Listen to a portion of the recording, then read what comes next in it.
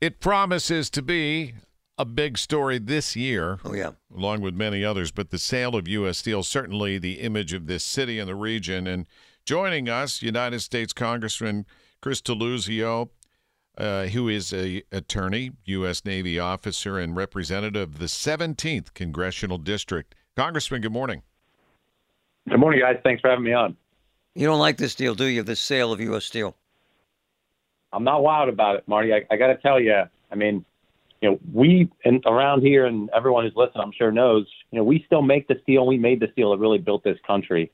And controlling our domestic supply of steel is, I think, a national security imperative. And to see this go to the highest foreign bidder, it's a gut punch. And to see the way the workers and the union were ignored and blown off in the way this deal was announced and rolled out, it gives us, I think, that feeling that for folks who grew up around here, they know it. Folks older than me certainly know it. Of your hard work doesn't matter so much if it's in the way of a little more profit. And I'm doing what I can with our senators and others to try to make sure this administration scrutinizes this deal. And there's a process. It's called the Committee on Foreign Investment in the United States, CFIUS they call it, where they can scrutinize transactions like this that have national security implications. And I think those exist, and it gives us a reason to get in the way and block this thing. Hey, Chris, I know folks in West Virginia who say this company was their savior, saved the mill down there, put nearly $1 billion into it. And folks in Texas who say the company did the same thing. And for shareholders, a lot of Americans have this stock in their 401k, makes them a hell of a lot of money, right? Listen, we all want, I think anyone who's wise and reasonable wants a company like U.S. Steel to succeed. And let's also be clear, I mean, they've benefited from tremendous investment from the infrastructure law, the Inflation Reduction Act, defense spending, the tariffs that President Trump and President Biden have supported. I mean, this country has put a lot into our domestic steel industry. Yep. And you know what? I think we still ought to control it. And I worry about a company, that's been engaged in illegal trade activity around steel dumping. Nippon Steel has been found to have broken trade rules here, now being in control of more of our domestic steel production. And as I said in the beginning, too, the way they treat the union with the way this deal was rolled out and announced, it doesn't give me confidence they're going to put the workers around here. Yeah, but my man, they blew off the opportunity to improve the coke works here, $1 billion it would have cost. I mean, you got to say, to some degree, they dug their own grave, sir. Yeah, I no argument here. Yeah. So, Congressman, curious, what is this timeline process till we'll know whether this deal's viable enough to go through, or if there is a way to open the door for perhaps another suitor?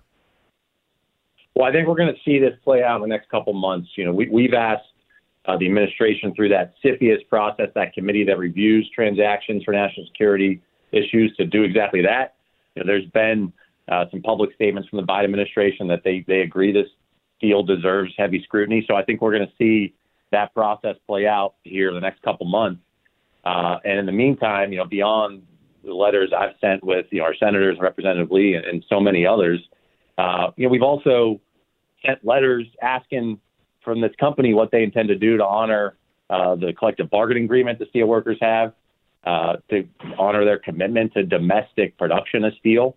And so we're going to keep pressing and asking for the most we can to make sure our region and our workers and the families who for generations made this steel for this country are respected. Hey, Congressman, we're not a lot of time with you. We got to get to this Marc Fogel thing. I think it's disgraceful. Oh, yeah. Disgraceful, sir, how he's been blown off. Don't you? This guy should be home. Right. I've been working with Republican and Democratic colleagues from all across our region. And we've made it clear, legislation, letters, resolution, public statements, that this administration ought to be designating him as wrongfully detained. And the Russians ought to let him come home. I mean, for folks who may not know the full story, Marc, Western PA guy, he's got family in Butler. He's from Oakmont. He was arrested in Russia with a little bit of medical marijuana that he had a prescription for. They sentenced him to 14 years in prison. It's unconscionable. His family has been worried about his health, and this guy needs to get released and bring him home, and we're fighting to do what we can to get him out of there. Hey, Chris, how about the narrative that he's a flyover guy? White guy, no one cares. Non-celebrity, no one cares. Not a high-profile reporter, no one gives a damn. I think that's true. It's a BS idea if that's the way anyone's treating him. And certainly, I think you see the strength of all the Pennsylvania reps and senators from both parties fighting to bring the guy home. And I'll tell you, I hear stuff like that. It makes me also think about the way railroad treated people in Beaver County That's and right. East Palestine. That's right. Southern. And you know what? We are sick and tired of being treated that way. And I think folks expect me and people like me to fight for us. And that's exactly what I'm trying to do.